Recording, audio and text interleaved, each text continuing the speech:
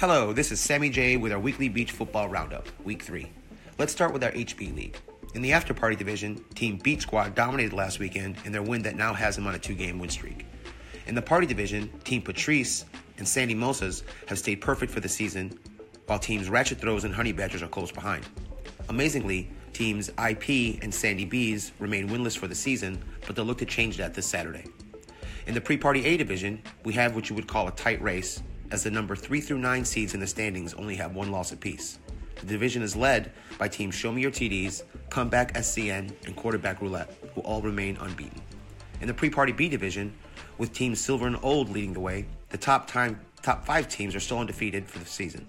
They're joined by teams Irishman, Old Balls, Wolfpack, and Dropping Heat. In our Golden Keg division, team Sofa King Awesome remains on top with a perfect record, and they're coming off a big win where they scored the most points they've ever scored in a game. However, Girl TDs and Somos Lobos are nipping at their heels with big wins of their own.